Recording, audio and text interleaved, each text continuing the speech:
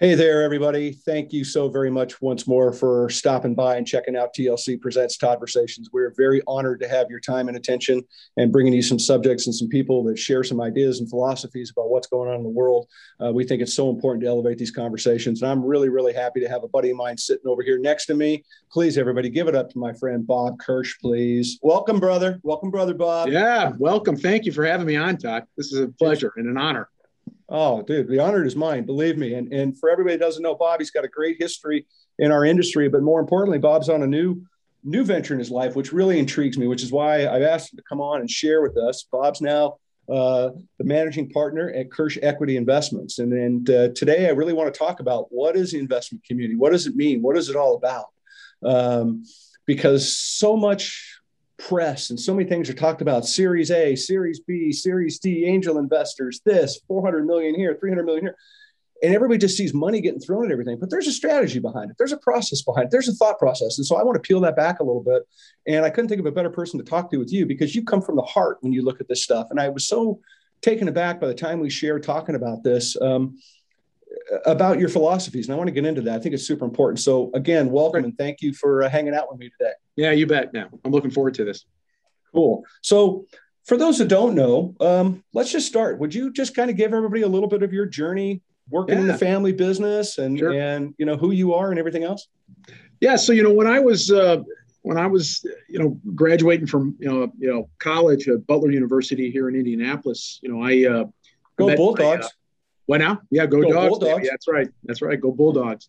And met my wife, Kelly, or, at the time, it was my girlfriend or my fiance. And, I was getting ready to graduate. Like I said, I was getting ready to work for Kraft and worked there for a little bit. And they wanted to move me to Springfield, Illinois. And I told my wife or my fiance at the time, Kelly, and I go, hey, guess what? Got a promotion. We're moving to Springfield, Illinois. And she's like, we're not moving to Springfield, Illinois. Go talk to my dad and see if he'll give you a job. So I said, okay, well, let's talk about that. So, I did talk with my father-in-law, Joe, or soon to be father-in-law, Joe, and he gave me an opportunity. I was, I didn't know what to think. I thought to myself, well, I'll jump into this. I have no idea what produce is and what it's all about, family business, might as well just give it a try. So, jumped right in. And boy, I tell you what, it was probably one of the best decisions I ever made. The experience was just unbelievable. I was really, truly blessed to have the opportunity. It was a fantastic experience. And when you're in the moment, you don't really realize that, because Sure. You're grinding and you're working hard and you're, going through the journey, and you don't really have a lot of experience outside the only one I really had. I had a little experience at Kraft and that experience, but when you're a 22, 23-year-old kid, you just don't really appreciate sort of what you have or what you're going through. But boy, it was a wonderful journey and, a great opportunity. I tell you that, me being an in-law, outlaw, son-in-law, depending on the day of the week, right? Been there, done that. Yeah, right. Yeah. So, I knew what I was getting myself into. I knew that, I was going to have people view me or have preconceived notions of what could potentially, how I could potentially be, or some expectations. So, I had to work really hard to just, gain trust and gain some loyalty and, make everyone understand that, I was here to work side by side with you and just, learn and hustle and just, try to make this place, make Kaido Foods, the best place it could be. So I think over time I gained everybody's respect. I'm sure there's a few people I didn't, but for the most part, I did. And it was really a great opportunity. So I'm very blessed. What I really loved about, just, Kaido Foods in general is just, we just had a lot of energy, a lot of passion. Phil and Joe built an unbelievable culture. And, Sure. And what was wonderful was that everybody in the company had some sense of ownership. And, man, I tell you, it's a really valuable thing to have in an organization when you got everybody sort of rowing in the same direction, everybody passionate about what they're doing. It was just a wonderful experience, and we were able to grow and build a business into something really tremendous. And again, I give a lot of credit to the culture Phil and Joe built, and platform that we were able to really just grow and prosper in. Right. I love that. And again, I thank you. And I didn't say it in the beginning, I didn't bring up Kind Health Foods, right? And I want to lean into that now because you've got this great trajectory, right? You've built a great family business, but then all of a sudden, like a lot of family businesses, you get to the point of like, okay, what's next? Are we going to keep moving forward? We're going to think about an exit strategy, where it's going to be. So, and you guys went down that trail. You talked about, you got to the point of like, hey, we need to make, this is what we want to do next. And so you went from essentially sitting around the dinner table with your family, talking about how to run this business and the things that you're going to do, to all of a sudden, now you're answering to shareholders from around the globe that you're never going to meet, that don't care one lick about your day. They only care about their own. And now you're working for a Fortune 500 company. And I'm imagining that's kind of like switching from, regular coffee to decaf. It's definitely a shock in the morning. Can you share a little bit about that transformation and how that changed you a little bit? Yeah.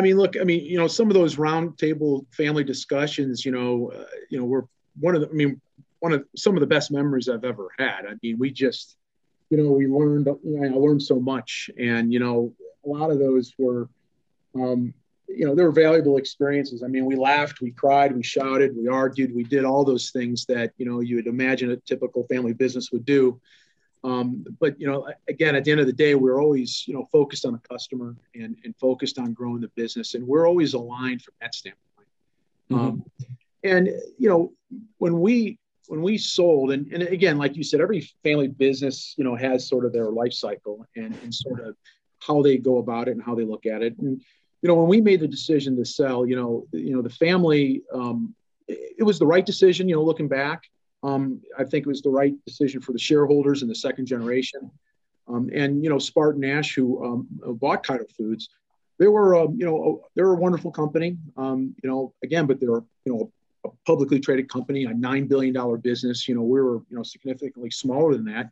We were a good size, but we weren't, anywhere near, that size. So, fitting us into their mix and, us being part of a bigger organization was, definitely different for us. They had a different culture. Now I wouldn't say their culture was bad. It was just different. One of the things, I learned a lot. I was there for 2.5 years, under SpartanNash, and obviously, very different, right? So, there was more structure. They had compliance, they had more meetings, they had earning calls. These are things that I never had to experience. So, on one hand, it was a great experience because I learned a lot and I really understood the workings of how a publicly traded company has to work and report to the public. But it was different. In a family business, you were able to move on a dime. Right. Decisions came quicker. We were able to just, move at a faster pace and take advantage of opportunities. And I think within our industry, as you well know, Todd, there's a lot of family businesses and people in companies and customers really like when you can move quicker and move a little bit faster. So, sure. From that standpoint, I really appreciated working for a family business where you're able to make, quicker, faster decisions. With a publicly traded company, I understood why they couldn't make decisions, as fast because, they had these compliance things that they had to deal with. They had to deal with the public. They had to deal with things that, a privately held company didn't have to deal with. Again, we just had more meetings, more PowerPoints, we analyzed a lot and, I think we overanalyzed, probably to a point where, it's like, you can sort of, talk yourself out of the opportunity, but, it was a good experience.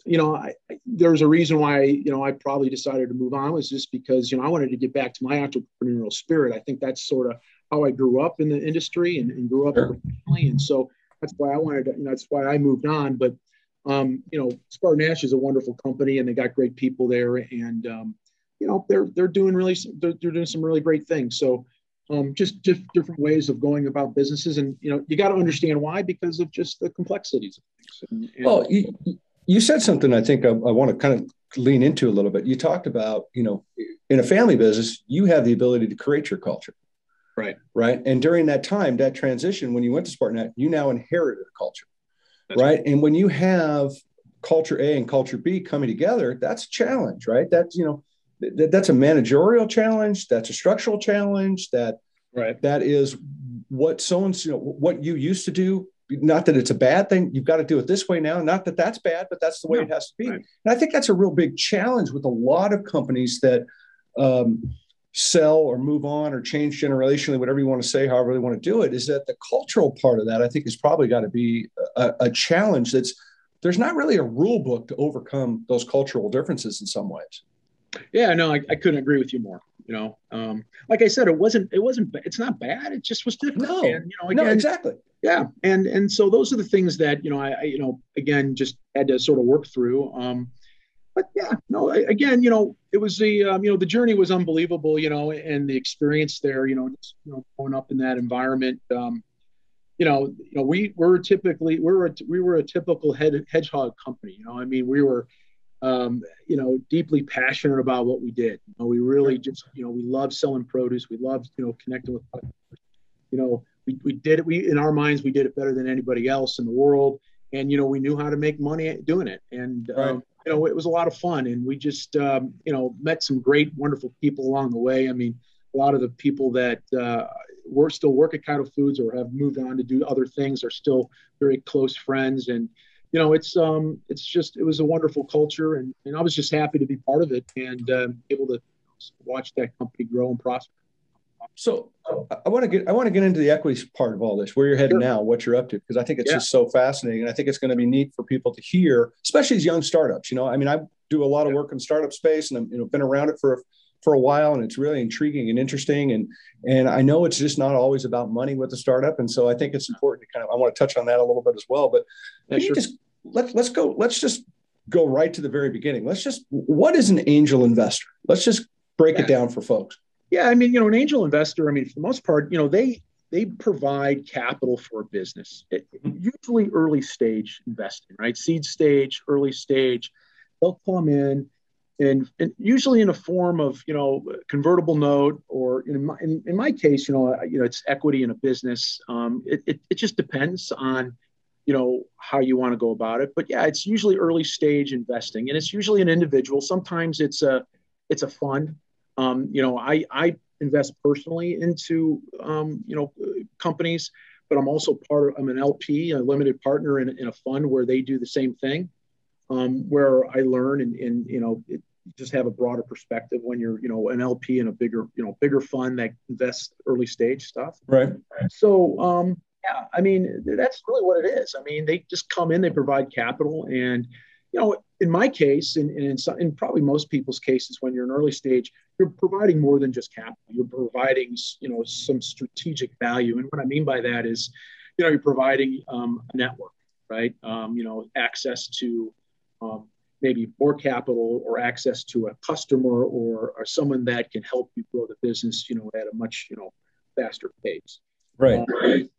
It's wisdom, it's mentorship. Those are the type of things that, usually an angel investor will also bring to the table as well. So that's really what, an angel investor is for the most part. Well, so tell me a little bit, because this is what intrigued me about our talk. And this is where I really want to kind of get into now, is like, because you're investing from the heart. So share with me a little bit about your personal investment philosophy. Yeah. Look, when I look at the companies I invest in, I try to invest in companies that are making a positive impact in people's life and in humanity, and I'll give you a couple of examples, a couple of the business that, I'm involved in, they're centered around, health and wellness, reducing the carbon footprint, work health safety. A company called Preventia that I'm involved in. They're a telehealth network that combines lifestyle and behavioral health coaching with fresh food delivered in a marketplace. So, and that's kind of cool. Yeah, it's really cool. And what I like about it is because most of, you believe it or not, most Americans, they don't have the education on how to eat right or exercise. And in some cases, maybe they're dealing with something with, mentally they're struggling with something, and they need someone to talk to. Especially this last, 18 months, 2 years with COVID, there's a lot of people that probably need some help just talking with somebody and working with somebody. So, this platform is a telehealth, behavioral health platform where they can log in, find a coach that they can talk to about, how to eat right, how to exercise better. If it's a behavioral or a mental health issue, they got someone they can talk to, a network. And this network, it spans across the globe, so which is really cool. Plus, they have access to a marketplace where they can find some of these, foods that help them, because it's not only exercise, right? It's also diet, right? So sure. a lot of people don't have access. Sometimes they don't have access to the right foods, or they don't know how to prepare their meal to eat healthier. So we're trying to provide a platform or solution where people can not only educate themselves on how to do the right things in terms of diet and exercise, but also provide them a way where they can get some of these goods online, foods online to help them maintain and strive to hit their goals. Well, I love that, because, if there's one thing that in my personal opinion, on my soapbox with the microphone, is the lack of energy that we are putting into vitamins, minerals, supplements, food, exercise in the fight against COVID. Because we know the data's out there. Vitamin D seems to be helping. Zinc seems to be helping. Certain things seem to be helping, and we don't have enough conversations about it. So believe me, I am appreciative of what appreciative of what that company is. And I think it's great. And I think there's a good runway for that. So, I mean, that's really, your core values for yourself are coming into this. So how does your core values affect, kind of your decision-making process when you're looking at some of these companies? This episode of Toddversations is brought to you by RJO Produce.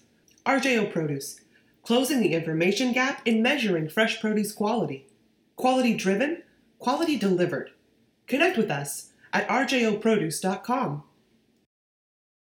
What I look at, the core values and sort of my criteria when I look at a company is, are we dealing with good, strong, passionate people, good teams that really, really want to make a difference in the world, really want to make a difference within their organizations, and really create value in a meaningful way. I'm not looking to partner with people that are just looking for a quick buck. I'm looking for, people that are looking to build long-term value that's impactful to people's lives and humanity across the world. And, look, I'm not saying that every investment I have is centered around that, but the majority of my investments are. And it's just my way of trying to give back and invest in, companies that are going to really help, just humanity in general.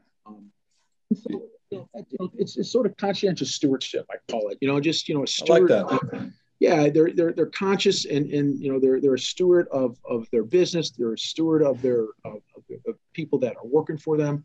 One of my sons is in one of our startups, and I get his perspective as being an employee and working for the founder. And it's important that I know that the founders and the management team are treating their people in the right way. They're motivating them, they're educating them, they're communicating with them.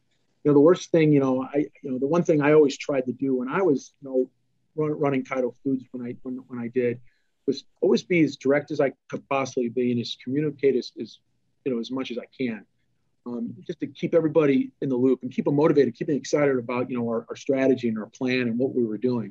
I probably talk too much from time to time, but, there's no such thing as over communication in my mind.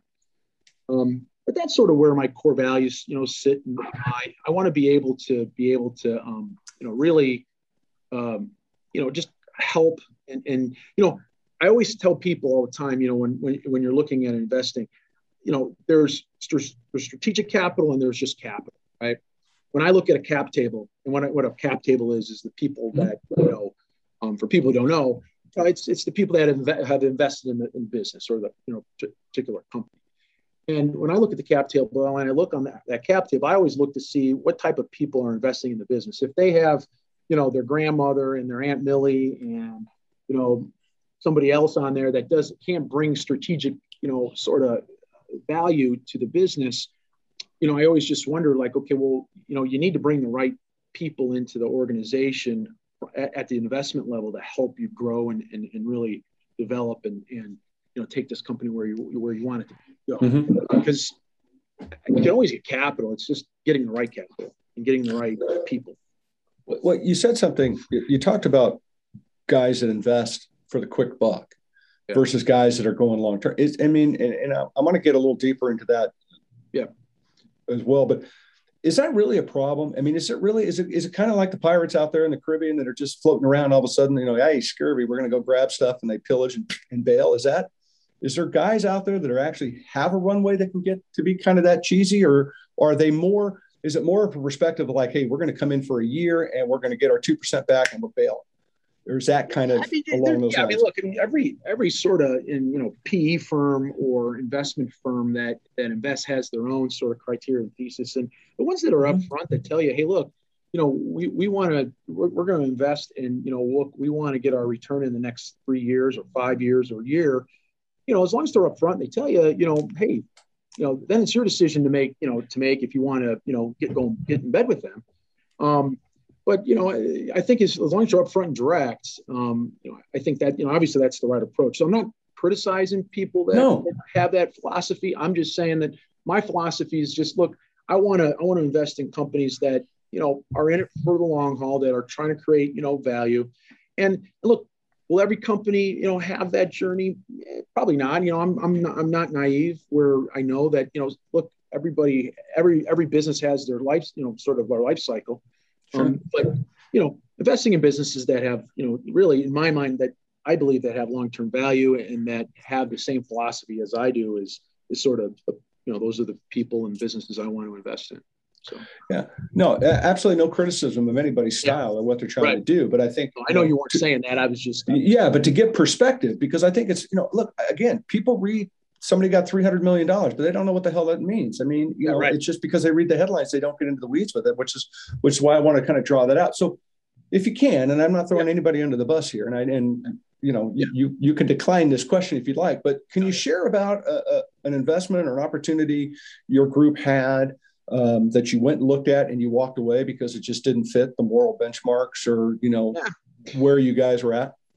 Yeah, I won't get into the details on the company, but there's been a couple of companies where, we'll go down the path, we'll meet with them, and it's an engaging conversation. They actually have a pretty good business model, and, there's market potential there, and you get excited about it.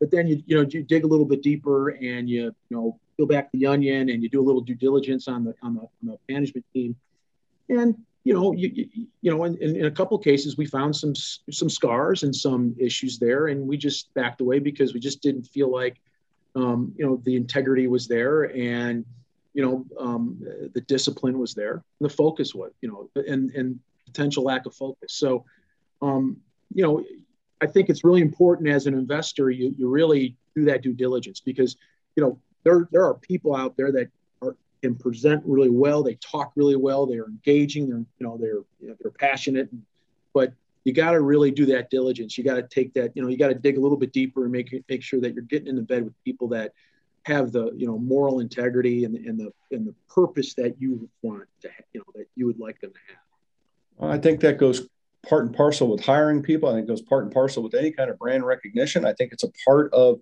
building a brand. It's I say this all the time, and I really believe it, that if you're going to build something, you're going to build a brand, you're going to start a company, whatever it is, you have to start by putting your foot on the very first rung of the bottom of the ladder.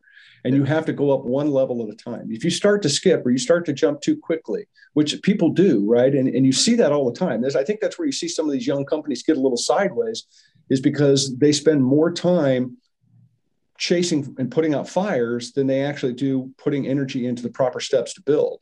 And I think that could become a real issue. And I think that if you're, as the point that we talked earlier, if you're not culturally aligned, if you're not philosophically ready, it's always about doing the right thing for the right reason with the right people. That's a very powerful combination. Yes. But, I could see where you walk in and it's like, wait a minute, this is a great company. They got potential to make good money. It's a great product, but here's this backside baggage that the public will never see until this baggage overwhelms the brand itself. And now we have problems trying to get out to marketplace. I'm assuming that's probably some of that paraphrased up a little bit. Yeah, no, absolutely. And, there was a company we did invest in, and it turned out to be okay because we sold to, we sold the business to somebody, in the industry that is going to eventually turn it into something pretty special. And we got some backside, hopefully, interest down the road. But, the CEO just lacked focus. And, he was always chasing that shiny new object from week to week. And that really bothered me because it's like, okay, well, I invested in this business because of this particular market opportunity or, business, proposition.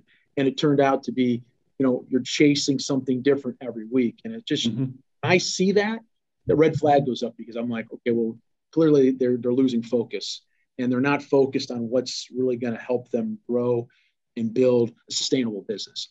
And so I get, when I see that, I get real concerned, Well, I've seen it myself, and it's interesting because you've got a great product, but you have this lack of focus at the top. And once that happens, it becomes this domino effect all the way down, and it makes it a real challenge. I want to lean back. I want to lean into this trail a little bit that we're on. Yeah. So from your perspective, taking capital out of the equation, sure, what's the biggest need that startups, that require to get off the ground? I mean, capital is an easy answer. Sure. Right? But I think we got that part figured out. But I think you're leaning into such a great trail about morals and values and going down the right path to do the right thing. So besides capital, what type? Sure, and what is the commitment? Yeah, I would tell you that the three biggest things I see that startups need is they need mentorship. They need good mentors around them that have been there, done that. Those people have the wisdom, right? And I think, I sent you the quote the other day, you can't buy wisdom. Wisdom's something you can't purchase, right? And, yourself, you got to experience that. Guys like us who are, guys in the business 20, 30 years, we're starting to have wisdom now because we've been there, done that. We've seen some things and we've done some things and we can draw from those experiences. So some of these younger companies and some of these younger, individuals that are coming up, they just don't have those experience. They don't have the experience set. They don't have the wisdom. So they need that mentorship. They need the wisdom, and they need to help. They need people around them that can help them keep focused. And that's one of the biggest things because a lot of really smart entrepreneurial people, a lot of them are attention deficit, and they tend to focus. Their focus is sometimes really it's a challenge. So keeping them focused is another thing, and then really. Surrounding yourself with people that are well networked, that have access to the right people at the right time. I mean, that's a big thing too. A lot of times, there's one business where our cap table is really strong. We have a really great network. We can really help accelerate this business because we know that 3 or 4 people can open doors to, significant customers very quickly. And that's a great value to have. I mean, it's not capital, but it's very strategic and it really help accelerate business growth. Well, those are the things that really I see as besides capital. Those are the things strong network, mentorship, and someone around them that can provide some wisdom. So how much are you doing personally with some of these businesses? I mean, because I'm imagining if you're doing this for all the right reasons, right, and you're looking at this to make a social change, sure. You're just not phoning it in. So how involved are you with what you're doing? Yeah, I mean, so there's some investments where they don't, it's not my, they don't necessarily need my expertise, but there's quite a few of them where I'm pretty hands-on. I'm talking to them on a weekly basis. I'm on 2 or 3 of their boards, so I'm, hands in, I'm in there working with them, strategically talking about, the direction of the company, talking with their management teams on just, how I can help them, grow, develop, I've put resources in there, for example, so they needed some consulting on some production and some different things. And so I just leverage my network to get those people into that business to help them. So I'm pretty hands-on when it comes to about 3 or 4 of the businesses. And, I really enjoyed it. It's my way to give back. It's my way to help protect my investment. I'm selfishly help, protect my investment, but no, I mean, but yeah, I mean, it's really fun. It's great to be able to just help and coach and, the people that the guys that are listening and that are engaging and that really want to learn. I mean, that's a lot of fun because you're making a difference and you're helping for the better.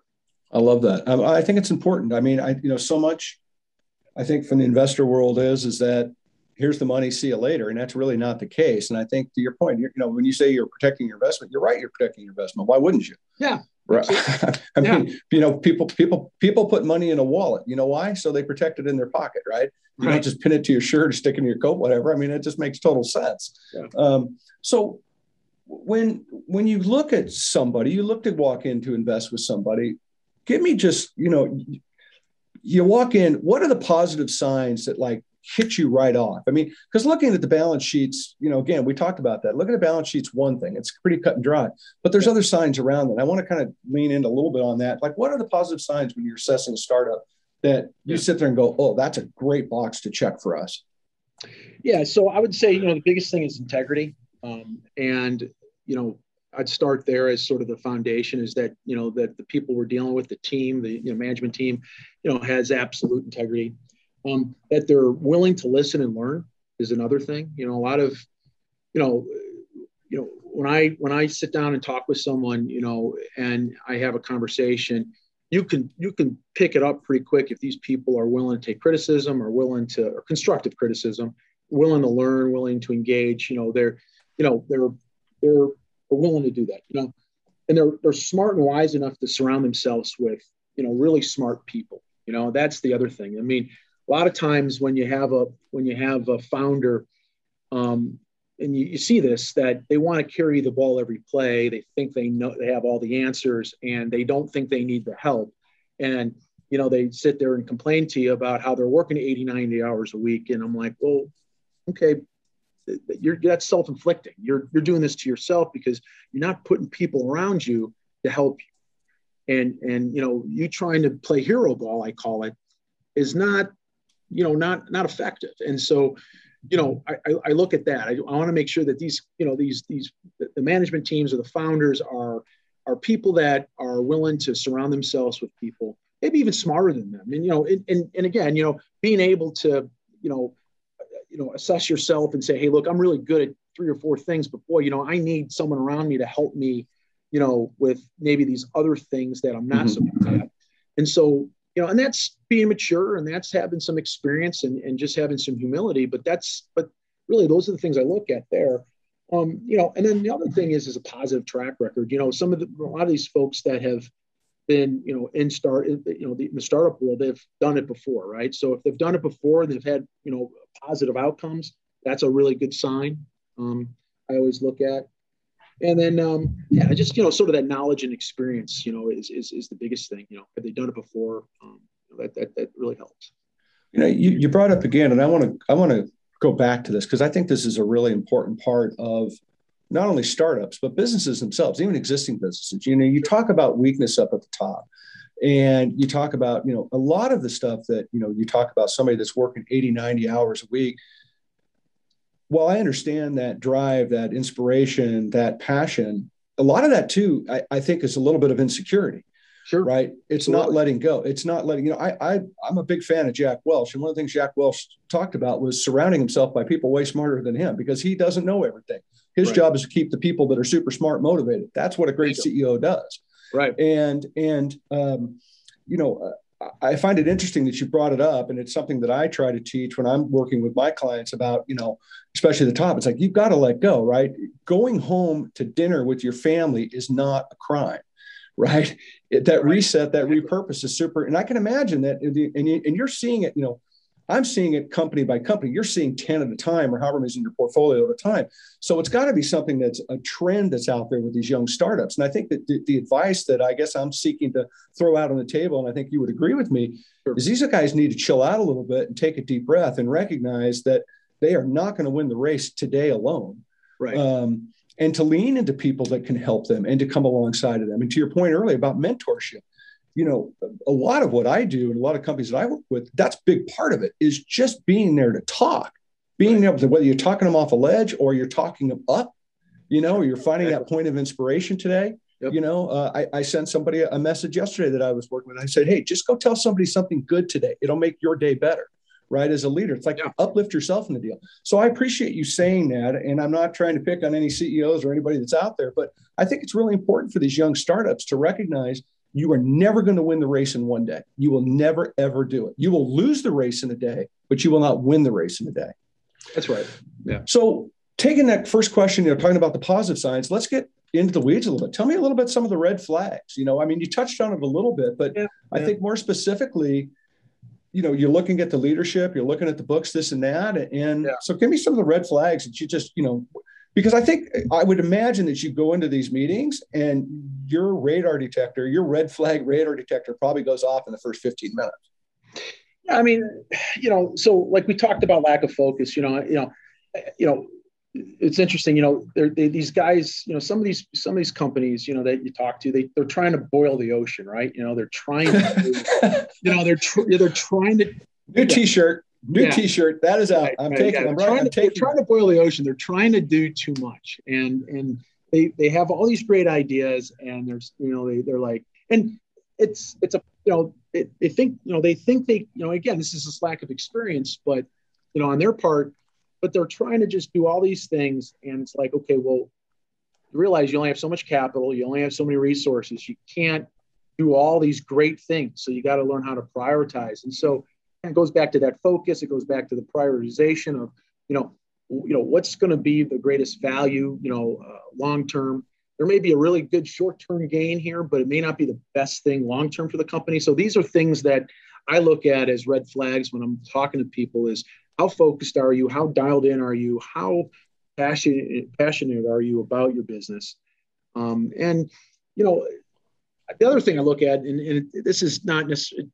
This has to do with maybe the value prop or the business in general. It's just how big's the market. I look at, like, if we're looking at a business, and they may have a really good value prop, but like the market's not that big, and it doesn't have the potential to be that big, or it's really crowded, and you're trying to get into a business that's highly consolidated.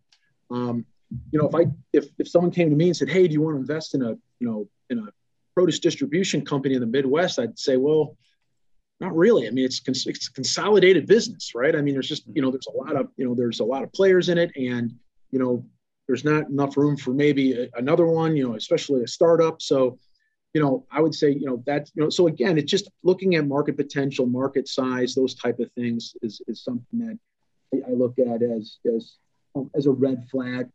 The integrity thing is big too, and we talked about that, right? I mean, just making sure that these guys are, they'll say certain, when they start and say certain things, and they, when you ask them a challenging question or direct question, how they answer it, is usually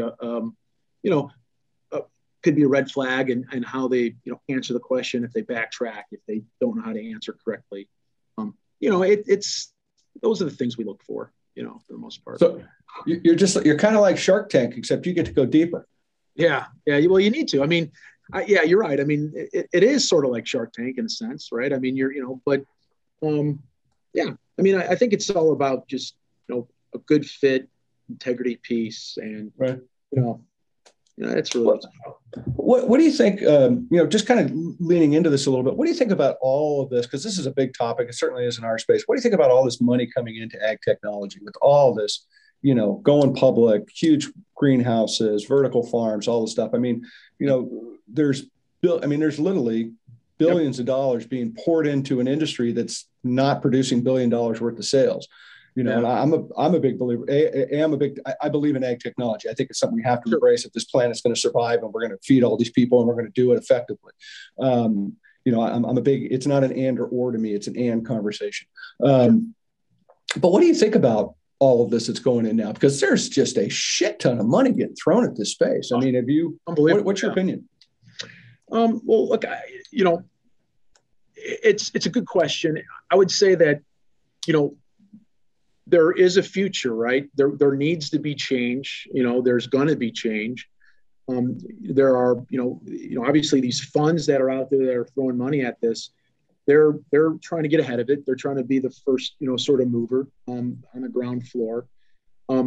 It's going to shake out eventually. I mean, I look at, I look at some of these grow houses that are coming up, and because I've been approached to invest in, in a couple of these these startups. And my question I always go to is like, okay, well, how much does a grow house generate in revenue per year? What's the sort of the economies of scale? Help me understand it. And maybe I'm talking to the wrong people, but they always have a hard time explaining it. And when they do, it's like, okay, so it can generate $10 million a year in revenue. Okay, well, that doesn't sound like it's going to solve a problem. I mean, it's not going to solve the problem that, because the problem is much bigger than $10 million top line. Right. And I guess if you put a bunch of them around the country, we'll start, nipping at, maybe some of the issues that we have from a carbon footprint standpoint, or, and food safety standpoint, and all those things that we talk about. But, it's early. There is a lot of capital in ag tech, and I think I think it's great because there's smart people out there that are going to solve these problems. And for sure, I think we're just going to have to be patient, and there's not one answer, but I believe that we'll figure it out. So, well, and thank you for answering that, because it leads me into kind of my next question that I'm curious about, and that's kind of the VC lifespan. You touched on it a little bit earlier. Yeah. It seems like it's a and again, I'm putting up a big umbrella over a lot, but it seems like it's a 3 to 5 year investment before these guys want to get out, and gals, I shouldn't say guys, sure. Before these folks want to get out and get their money back. And I know that's great for the VC guys, right? I know it's great for the money guys. They've made their money. They got their 6%, whatever the number is, they're looking to get out.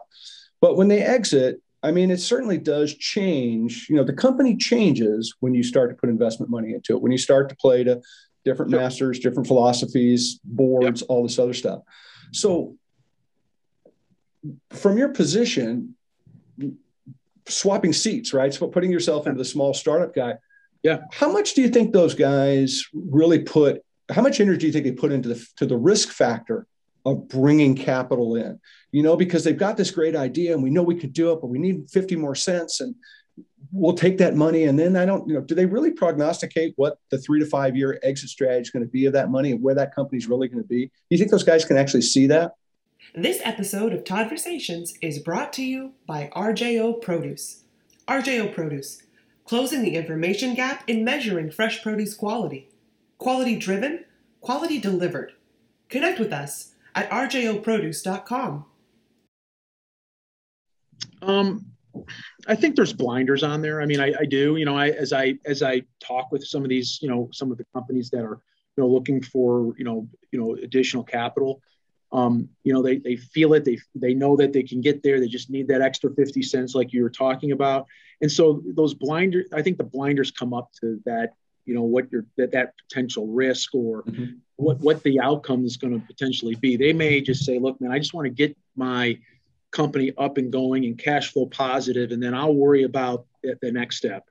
And they probably don't put a lot of thought, and they probably need to consider and put more thought into this. Like, if I take this money, how's this going to change my ownership position? How's it going to change my position potentially in the company long term? And because, some founders think, okay, well, I'm just going to be the president and CEO of this company forever. I mean, people are investing in me. I mean, they're going to want to keep me here for the long term.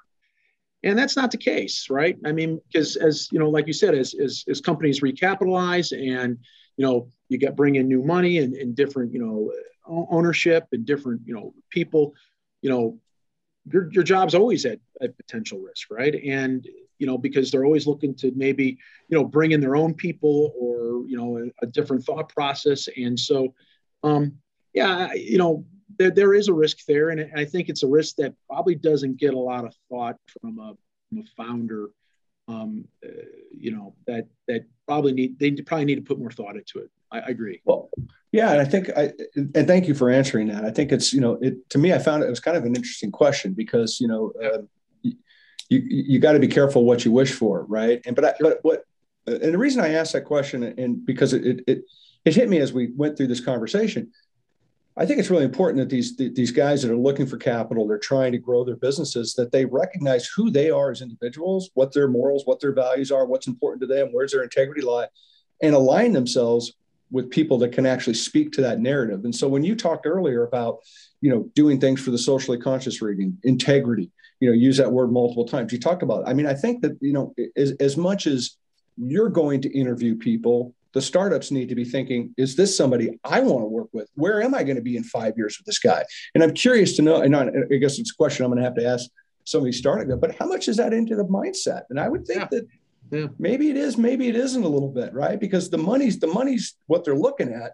And that's why I was curious about that 5 years, that company called, and you touched on it earlier, about inheriting, creating a culture, inheriting a culture.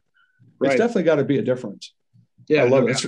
It's really cool. I want to shift gears a little bit on us and ask you a couple other questions and get off a little bit off the investment stuff a little bit. But what, you're very inspired right now, right? And I've known you a long time. You've got a lot of wind in your sail right now, because I believe that you are doing something that's touching your heart. And, I'm a big believer in inspiration. I think if we worked really hard, if everybody in this country would just inspire one person every single day, we'd have a much better vibe in this country. What inspires you? I mean, what fires you up, right? Because we all have to be fed emotionally, spiritually, physically, and all that stuff. So what inspires you? Well, I mean, at this point in my life is giving back and making a difference, and really working with, young folks that are trying to, build something special and just provide guidance and mentorship. What I'm really enjoying right now is working with my two older boys. I have 4 kids, and when my one son's graduated, and he's working in one of our startups, like I mentioned. And so I get to talk with him every day. We talk about strategy. I help him, open doors, because he's selling a product that they sell. And it's in the food space. So I'm helping him open doors. We're talking strategy. It's a lot of fun. So, I mean, I'm helping and grooming him, just helping him learn how to have conversations, because, these kids, they go to school and they don't have any practical experience. And this better than anybody, Todd. We're in the people business, right? People need to like you. They're not going to do business with you. You may be the smartest guy that walks in the room, but if you don't have the social skills to connect with that person, especially if you're trying to sell something, a concept, a product, or an idea, whatever it may be, they're going to be turned off by it. So, just helping them, helping my, sons, my other son, he's working for an investment banking company. He's doing an internship, and a couple of the deals that he's on are in the food space. So I'm helping him and I'm helping him with strategy, and I'm having a lot of fun just working with, not only my boys on that front, but, in this startup stuff. It gets me excited to just be able to give back and really help and watch some of the stuff sort of happen.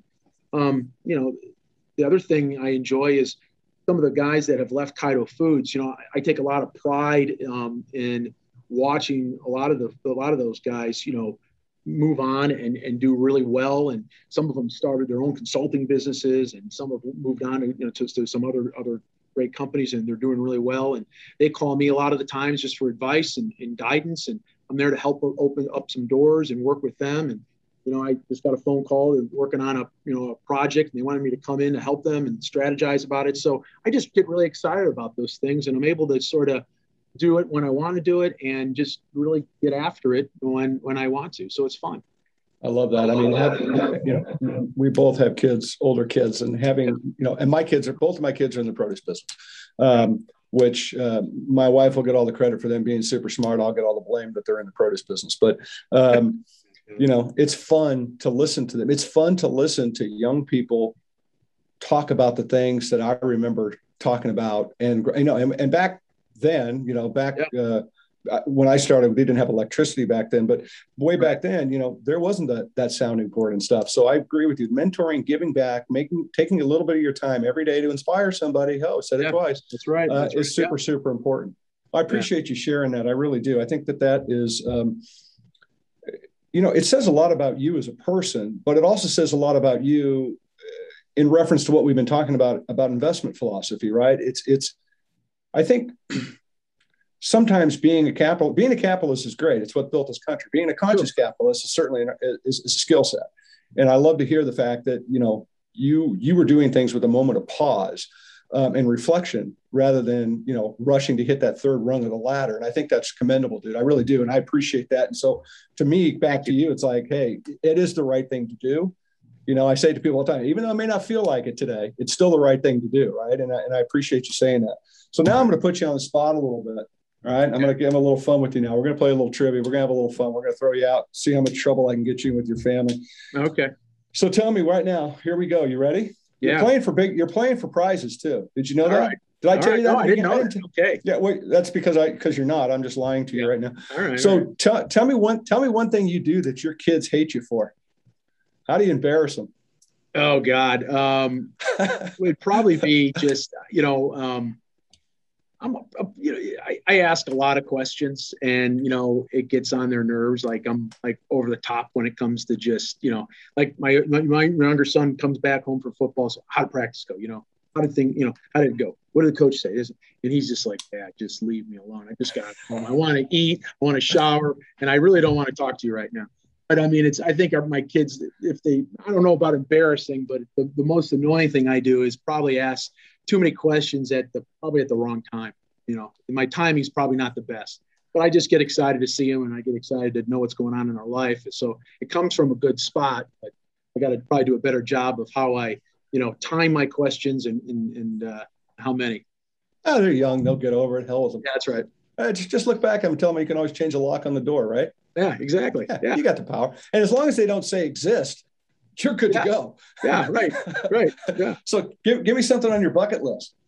What's something that's on that list you haven't got to yet? You mean like personally? Yeah, personally. What's on your bucket list? Something you'd like to do So, my wife and I are getting ready to celebrate 25 years of marriage, which, is congratulations. In October. So we've never been over to Europe and we want to try to get over there and, check out some of the countries and enjoy it all. We're hoping to get here this year. Hopefully COVID doesn't, stop us from getting here. But that would be a bucket list item for us right now, for sure. Well, COVID stopped here at 11:59 on a Tuesday in California. So you guys come here. Yeah, nice. Yeah. So Awesome. tell me, let's see how good you. Oh, what's your favorite karaoke song? You're going to go up and fire up a little karaoke. What's your go-to? Ooh, yeah. So I grew up, listening to Frank Sinatra, Dean Martin, Bobby Darin. So probably, a favorite karaoke song of mine would be like, Lucky Lady, by Frank Sinatra. I love it. Yeah. You know what? All you had to do was just say Frank Sinatra. You didn't have to name a song. It's like everybody's like, well, I can't. Frank, done, over. Yeah, right. There's nobody better. There's nobody better. I say one of the best concerts I've ever seen in my life is Frank Sinatra. He's amazing. Oh, wow. You were able to see him live. I saw Frank Sinatra, and Don Rickles was his opening act. And Frank came out in a black tuxedo in front of 19,000 people and just owned the place. I mean, it was like, it was crazy. He was amazing. Cool. Yeah, it was very cool. He was very, very cool. You just talk about a presence, right? Yeah, definitely. No doubt. I mean, to feel like that amongst 19,000 people, it's like, it was pretty cool. Yeah. I'm a big Frank fan. So if you had a choice between French fries and a fully loaded baked potato, which one would you take? French fries all day long. Yeah, I don't know. I said the same thing when I was writing this down. I was like, you know what? I'm doing fries. I mean, I'm all about that. I love it, man. I thank you for sharing. Thanks for sharing from your heart and being honest, right? I mean, because I think it's the only way to be. Well, again, it is, and I agree 100%. But I think people get this perception, perhaps, of equity and angel and VC, whatever names you want to put behind it, as being a little bit of the Pirates in the Caribbean, plumaging and doing different stuff, and they don't understand it. And I think it's important that people recognize that there's, it is about the heart, it is about value, it is about morals, it's about integrity, it's about believing in something beyond what that could potentially be as a business. And I appreciate your openness and your honesty in sharing with everybody today about that. But I do have one final question I want to throw at you. All right. If you could go back in time, back to 24-year-old, 22-year-old, 25-year-old Bob, What advice would you give him today? Slow down, stop and smell the roses. Just enjoy what you're going through right now. I think young people, and this is just me, but I think it's, but I think this is more people in general. We just, we just don't appreciate, the moment. And as you get older and you look back at things, and you just, at least for me, like I was telling you earlier, like my time at Kaido Foods, when you're young, it just goes by so quick, and you just don't appreciate sort of how special it was and what we're able to accomplish and build. And so if you're 20, just slow down, appreciate, and, I'd just say slow down and be patient, I love it. Yeah. That's great advice. It's absolutely great advice. Bob, I can't thank you enough for hanging out, man. I really appreciate it. This is a pleasure, an absolute honor. And, thank you for letting me be a part of this. This is great. Dude, it's totally pleasure is all mine. And you come back anytime. I think this is a conversation worth having. I'd love to have you come back. Yeah. Let's, see what we want to do. Let's tackle some issues. Let's keep bringing it up in front of people, because people want to learn. And I think that this is a part of our business world that people don't necessarily maybe understand all of it. So let's keep it going. I think it's wonderful. Yeah, no, I mean, I have no problem, chronicling my journey, in this sort of next chapter. It'd be sort of fun, and just, I'm an open book, and, hopefully people can learn from sort of what I've been doing, and, some of my mistakes and some of my wins. So, yeah. I love it. Part two. We just decided we're having a part 2. I love it. Awesome.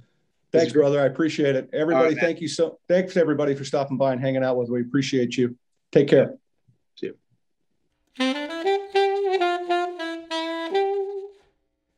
Hey, everybody. Thanks so much for stopping by and checking out this episode of Toddversations. We're really excited to have you. Really pumped for our guest this week, Bob Kirsch. Such a great cat. Really a lot of information about what goes through the mindset of somebody that's in the venture capital game, that somebody's out spending their money trying to improve company and enrich lives. I think what Bob does with KBB Venture Capital Partners is really cool. I think they epitomize conscious, stewardship.